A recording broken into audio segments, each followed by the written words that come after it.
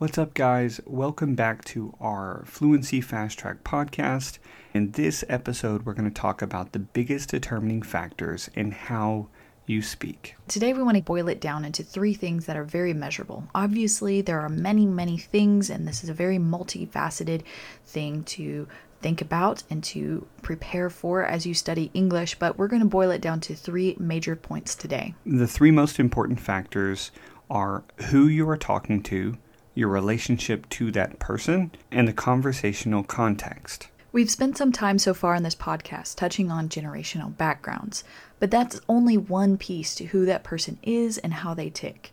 That background information helps inform the way that person thinks, their paralanguage, their perceptions of you and the world, and their expectations. But of course, these factors are not solely defined by their generational background. It's also defined by the current culture they live in, their socioeconomic status, their educational background, and their unique personal experiences and personality. Therefore, no one person communicates exactly the same as another, even if they were raised in identical upbringings. That means that two brothers or two sisters or a brother and a sister can be raised exactly the same way, but they're going to be slightly different. Now, this is not news to any of you. Obviously, this is a fact of life, so we're not going to camp here for very long at all. But we want you to understand, and we want you to have the tools to be able to work toward an understanding of American culture and generational backgrounds of a person, because it gives you a decent clue as to how to communicate with that person. For example, like we've said in a previous podcast, if I'm talking to a person from an older generation, I know that they have maybe gone through World War II, or they have gone through something really harsh in their lifetime. It really will change the way that I talk to that person. I'm going to talk to my great-grandfather differently than I'm going to talk to my grandfather or my father. These generational differences change some of the language that we say, not just with things like sir or may I, but in a lot of ways like vocabulary and paralanguage and body language. And sometimes I find, especially with older generations, that means simply closing my mouth or asking them questions about their perceptions and what they've seen in their life, or their perspective on all of this in light of the things that they've already seen in their life. Generally speaking, many of them really enjoy sharing about those times because nobody's asking them anymore. They're not living those times anymore, but they're very real to them. That's just like yesterday to some of them. So whenever you're speaking to an older person, you can always ask them about their time and their experience. Generally speaking, an American will appreciate that to a degree. But on the other hand, if you are talking to a 20-year-old, you're going to hear them talk about themselves a lot, obviously, but they may use different vocabulary or different connotations with what they're saying. They may be more boastful, but they're still talking about themselves. Like a person from an older generation might be talking about their history as well, but they're doing it in a different way. They're doing it in a different light. And you can pick that up as you see these generational differences between those that are older and those that are maybe a little bit younger. The second point to consider here is you're thinking about determining factors. The biggest determining factors in how you speak definitely comes down to your relationship to that person. It plays a huge role in how you should speak to a person, just as it does in your culture. Obviously, being a close friend to the family warrants different paralanguage and speech patterns than meeting somebody for the first time. This relationship, or lack thereof, dictates everything from the space between you and that other person, to the topics you discuss, to the level of body language and facial expressions you allow yourself to express. Absolutely. This idea of relationship really controls the kind of conversations that can happen in a conversation. So if you're talking to a coworker, there are going to be many topics that are off the table. There are going to be many topics, many conversations that you cannot have just because you have that relationship as a coworker, that space as a coworker. You're going to stand further apart. You will likely have a great deal of space between each other. You will likely use more flat language, never being super specific or judgmental about certain topics that may be considered controversial. You're going to kind of hide a little bit of the degree of what you believe because it's your coworker. You're not going to get into an argument over what you really believe about this controversial topic because it's going to be time to get to work soon. But with your family, with people that you have to see every day, you might get into those things because you have to see this person on a regular basis for an extended period of time. So you have to have that conversation sooner or later. You'll be closer to them physically, and it's just a matter of time, basically, before these kind of conversations turn out. This is just one example of how relationship dictates the kinds of conversation that you may have. Now, I must warn you that there are many people who like to break through these cultural norms.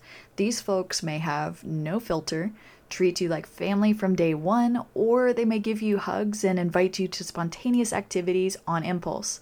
We all know people like this in our lives from your cultures. You might already know plenty of Americans like this. Americans, especially in the American South, there's this big culture here of just bringing somebody into your dinner table and filling them with so much food that they can just roll out the door later on in the day, not knowing how many hours they were there at your house. There is this very overwhelmingly friendly culture here in the American South. In the Midwest, in the upper Midwest, there's these stereotypes of just being overly friendly, overly nice, overly polite, not wanting to say goodbye too quickly, but you're not going to bring them into your house necessarily as often as a Southerner would. However, if you're in New York, very different feel up there in the Northeast, and again in California, also a very different speed and way of life and a level of friendliness. So all those things kind of harken back to the first point, that there are some kind of cultural things that define a person that makes them more or less likely to talk about or do certain things. But our point here is relationship determines greatly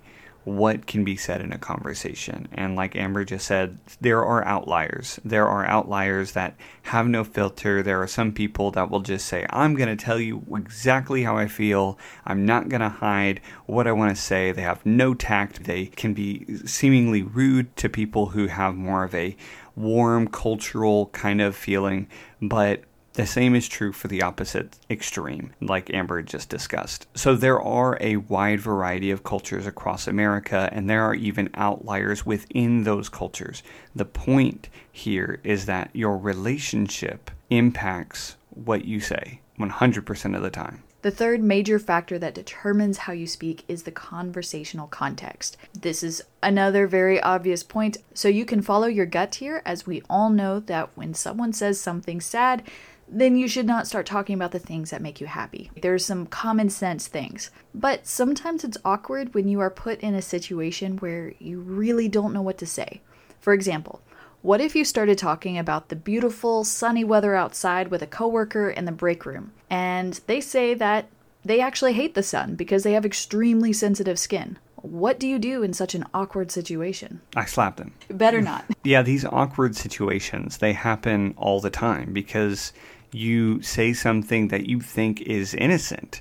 You think that what you say may not be offensive, but surprisingly, the other person has a real life circumstance that is somewhat random, that in your mind you've already determined is not a thing, like being allergic to the sun, for example. So you don't think anything about it, but to them it's a reality. And so in these cases, you will likely need to default to your relationship with that person and who they are as far as you know. Like if they're a 20-something coworker who often complains at the office and thus remains an acquaintance you tend to avoid, you can just shrug it off and say, oh, I'm sorry to hear that, and then walk away. But if you like working with that coworker, and if you feel like you could be friends at some point, if you are intentionally seeking to kind of push the friendship further, then you can take that conversation further, be more interested and concerned, and asking follow-up questions saying like, oh no, I'm so sorry you have to struggle with that. Is there anything that can help you? The reason in this situation, for example, that you would not say, is there anything I can do that can help you, is because you're not there yet. If this is a coworker, you're not really friends yet. This is not something you can really offer because it's related to a health issue, and that's a very personal thing. This is kind of a safe thing. If you take yourself out of the question, you're just solely focusing on them. Is there anything that can help you? You're leaving it open for them if they are going to reciprocate that by saying, yeah, I mean, do you happen to have any sunblock, or do you happen to have an umbrella? so I can get to my car without burning in the sun, that would be great. So there's things like this, little things like this, and that sounds very nuanced. It sounds very difficult for an ESL learner. I get it. I've been there, struggled with that. But it's something, too, that you can also just follow your gut. You would be surprised at how much you can follow your gut on this as you observe the culture. Just make sure that you're putting yourself in a place consistently all the time to listen and watch, observe, and understand how to handle these situations. Yeah, every culture is going to have kind of tells, if you will, nuances that let the other person know whether or not they would like more help, whether or not they would like to pursue a deeper friendship. It's a surprisingly complex thing to develop relationships, especially as adults. Children are really good at it. They just meet each other for the first time and say that they both have shoes that light up, and immediately they're friends. And it's pretty amazing. But with adults, it's much more complex, and we can get into that in another podcast. But for now, the point is that you need to realize that what is happening, the cultural context that you are in, whether you're in a business meeting, whether you're trying to seek advice from a friend, whether a boss is getting on to you for being late, for turning the project in late. These are all certain contexts that determine what can be said and what should not be said. And a general rule of thumb is don't spend much time talking about yourself. It's really funny when you get two people that are very aware of this trying to talk with one another because they keep asking questions about the other one, and it makes it kind of fun. Usually both parties know exactly what's happening, and they just get comfortable with sharing a little bit about themselves to answer the question and then reciprocate that question nicely. Like, oh, what about you? How are your kids doing? One thing to note in general about American culture is that we do not close the gap in relational space very quickly. We can be very warm and very friendly and very accommodating, and some people are definitely more so than others. But generally speaking, we have this very polite friendliness that is a very general mark of American culture. We're famous around the world for it. It makes us loud, it makes us very informal, but it makes us also very friendly, sometimes overwhelmingly so, but at the same time, that's also polite here. That is perceived to be polite. If you don't participate in those things, you're kind of cold to us, and some Americans shy away from that. Other Americans, they think that's a breath of relief because they don't have to be overly polite and friendly and bubbly in the conversation. So it really does come down to that type of person and who they are and these factors that we've been talking about today. We tend to close that gap fairly slowly. Now, each person that you meet is going to close that gap at a different speed, at a different pace, and at a different comfort level. You can, as an English language learner, you can let them make that gap closer. That is completely safe. That is my top advice probably, because Americans were generally pretty friendly and polite and willing to close those gaps with those around us. And if we don't feel like we have time, we're not going to spend time in conversation as much. So things that you can consider as clues that an American is willing to close that relational gap a little bit more is if they tend to spend more time talking to you. Like if there's a set amount of time that you're supposed to be working together and they keep closing that gap, they keep asking you more questions about you and who you are, and they seem genuinely interested. They put their phone away and they're not looking at their phone constantly. And if they're spending extra time talking to you, like a few minutes later, or they take a little bit longer each time that you end up talking or conversing, they take longer to say goodbye. Those are great things.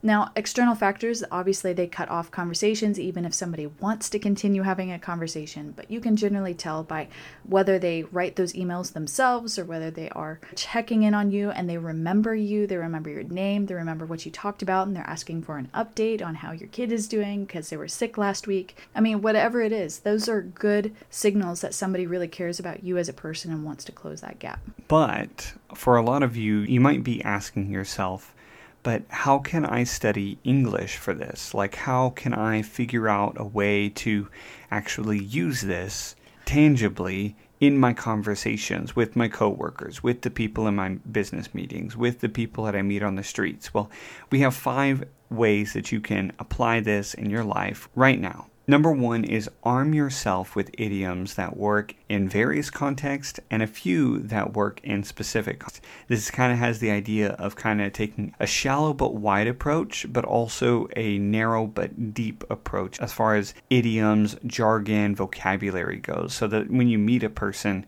you can actually use words that they use. Yeah, it definitely shows that you're invested in the culture, that you're working really hard to connect with native speakers, just seeking to really do that. They don't know how much you study English. They don't know that you work really hard to study, and many Americans don't know what it's like to really study another language for the goal of really connecting. So this is one of the things that you can do that will surprise people, whether they know what it takes to learn a language or not. It'll be very surprising, and they'll be much more at ease with you if you are using idioms. And hey, if you mess up, that's totally fine. It actually lightens the mood, so it makes things a little bit more friendly. Yeah, these idioms and vocabulary, they really work wonders for just kind of showing the other person, I'm one of you. I'm invested in this profession or in this skill set, whatever it is. They say, I actually speak your language. And your language is not English. Your language is aviation, or your language is farming, or your language is plumbing. And if I can talk to a plumber and I can talk plumbing to a plumber, he immediately knows that I care. Number 2 is studying the body language that you see and mimic it to a degree. So if you meet somebody for the first time, that is probably not the body language you want to mimic the next time you meet somebody or the 10th time you meet somebody. It's kind of a big deal. Everybody handles first impressions very differently, and everybody tends to be very different by the 5th or 6th time you talk to that person. Even native speakers. Sometimes it's a joke with our friends to talk about how awkward we were when we first met. And that's not just a youth thing. That's just a normal thing. Because the distance is so different when you meet somebody for the first time. It's not like you meet somebody when you're kids and you're instant best friends because you like the same thing. It's just more like you're being very semi-formal, you're very professional, you look them in the eye, you stand square to them, you shake their hand. That's a very common first impression that people do even in informal situations for adults to do. But we then pull back on that. As things get more familiar, as we find that we have common interest, we start to really loosen up quite a bit. We start to laugh more, we get more exaggerated in our movements, our language changes, and you can see that change happening. As that happens, we suggest that you follow suit, as far as you are comfortable, of course. If they're like a very bubbly personality and they love to hug and sit right next to you, you don't have to do that. You do not have to reciprocate that. If you are not comfortable, then don't do that. But that's something that you can follow suit to a degree. Let them determine how close the relationship is if you're confused of what body language to use. But you should also protect your own boundaries. You can make it clear. It's like, I'm sorry, I don't really like that. I don't like it when people sit like right next to me. Or maybe you could say something like, oh, sorry, I don't really shake hands. Number 3 is ask safe questions about the other person. So there are many things that you can ask a person, and there are many topics that you can discuss. But some questions are not appropriate in certain contexts or with certain relationships. So what you need to do is to ask safe questions that the other person can answer pretty much regardless of the relationship that they have. So for example, we have an idiom that says that the rain falls on both the rich and the poor. The idea is that weather is kind of a universal problem that a lot of people have. It's not foolproof, especially now with things like air conditioning and warm, airtight houses, but weather's the same. So I can talk to a person that I have no relationship with about the weather, because that is something that we share in common. That is an example of a safe question that's actually been kind of overused. So I wouldn't actually recommend using that, because now that's kind of become idiomatic to say, how's the weather been? It's kind of seen as a stereotypical small talk question that doesn't actually generate a whole lot of relationship or conversation. But questions like that, where you find commonality with the other person and you just ask them kind of open-ended questions. You're not trying to get them to make a judgment call, just asking them about themselves a little bit. These are examples of safe questions. Yeah, this is why Americans generally view having kids as like a relief socially, because though your kids might go crazy in social contexts, if your kids are all hanging out and running around, or like, hey, I just saw your kid just gave me a flower, or something like that. Kids break the ice. That's what they do. They're really good at it. They're not accustomed to our adult social norms, so they're going to break that ice and they're going to just barge in there and do what they do, which forces adults to connect, honestly. It's actually a really neat thing. But Generally speaking, you want to avoid any topics like money or health, especially personal health, politics or weight gain or loss. Things of that nature are a bit too close. They're things that you want to do if you're much closer to that person. Number 4 is ask why to yourself. So sometimes when we are talking to a person, we just get so busy with the discussion that we're not really thinking about anything else other than the next thing that we're going to say. We don't take enough time to actually ask ourselves the question, why did they say that just then? Obviously, we can't do this too much, but if you never do this when talking to a native, then you might not actually get to know them as a person. So, for example, if you're talking to a person and you say, what are your plans for this weekend? And they say, it's none of your business. If you just kind of take that and just say, oh, okay, and move on, then you may miss the fact that that person is pushing the relationship away. They're basically saying, I don't want to talk to you about that right now. I'm distancing myself. That's pretty harsh. Now, an ESL speaker may not understand that to the extent that a native speaker would understand that. That is an example of something that you can just ask, why did they say that way? Why are they talking? Why did they respond when I said, your hair looks really messy today? Why did they get so offended at that? Asking why really gets to kind of dig deeper into actually getting to know the other person and thus knowing the relationship that you have with that person a bit better. And number 5 is to think back to a conversation that you had earlier in the day or something that you observed and practice going over another way to handle it. You can even do this with TV and movies. Just be aware that those things are all scripted, so it would be a weird situation. Usually it's a dramatized situation. But either way, you can think over some scenario in your mind and you can practice responding to it using body language, paralanguage, facial expressions, intonation. Get into ways to handle it, different ways. Now, obviously, the picture that might be coming up in your mind is how young people like to practice job interviews by doing the same thing over and over again, or trying to decide whether they like saying hello this way or hi this way or nice to meet you. But it's kind of like that. It's kind of like that. If you're nervous about how to approach a situation, this is a great way to run it through your mind, think of different things, and ask questions. Ask questions to a native speaker you are friends with, or your tutor, your teacher. Don't have any qualms about doing that, because that's how you learn. Ask questions. It is totally appropriate to practice situations in your mind. And honestly, native speakers do it too, all the time. I think it's like a normal human thing. Yeah, there's also a linguistic thing that states that when you learn a language, you're actually kind of creating a new life. So, like, you may be one way in your native language, you're L1, but when you study English, you're a bit different. Naturally, we already do this as far as languages go, but even within the same language, I may be laying down in bed and I think to myself, man, what could I have said instead of this? And so I kind of create this parallel dimension, this parallel reality. Like, maybe if I would have said it this way, they would have responded in a more favorable way, or something like this. To be able to practice this, even just in your mind, but also out loud, or even writing it down, means that you can practice using other ways to describe the same situation, which is an extremely valuable skill because on a daily basis you encounter so many contexts, relationships, and even different generations of people that you may not actually be able to know how to navigate them without a lot of practice with a lot of different contexts. Alright, well there you go, guys. As you study ways to take your English from high intermediate or advanced to fluent, bear in mind these 3 key determining factors in holding successful conversations with Americans. Who you are talking to, your relationship to that person, and the conversational context. And really, guys, these are just 3 basic factors in communication in just about any language. This is nothing new here. You already have learned this naturally in your own context, in your own language. And so as you put on this new English-speaking self. It's not that you lose your personality at all. You just need to find ways to express that personality in culturally appropriate ways here.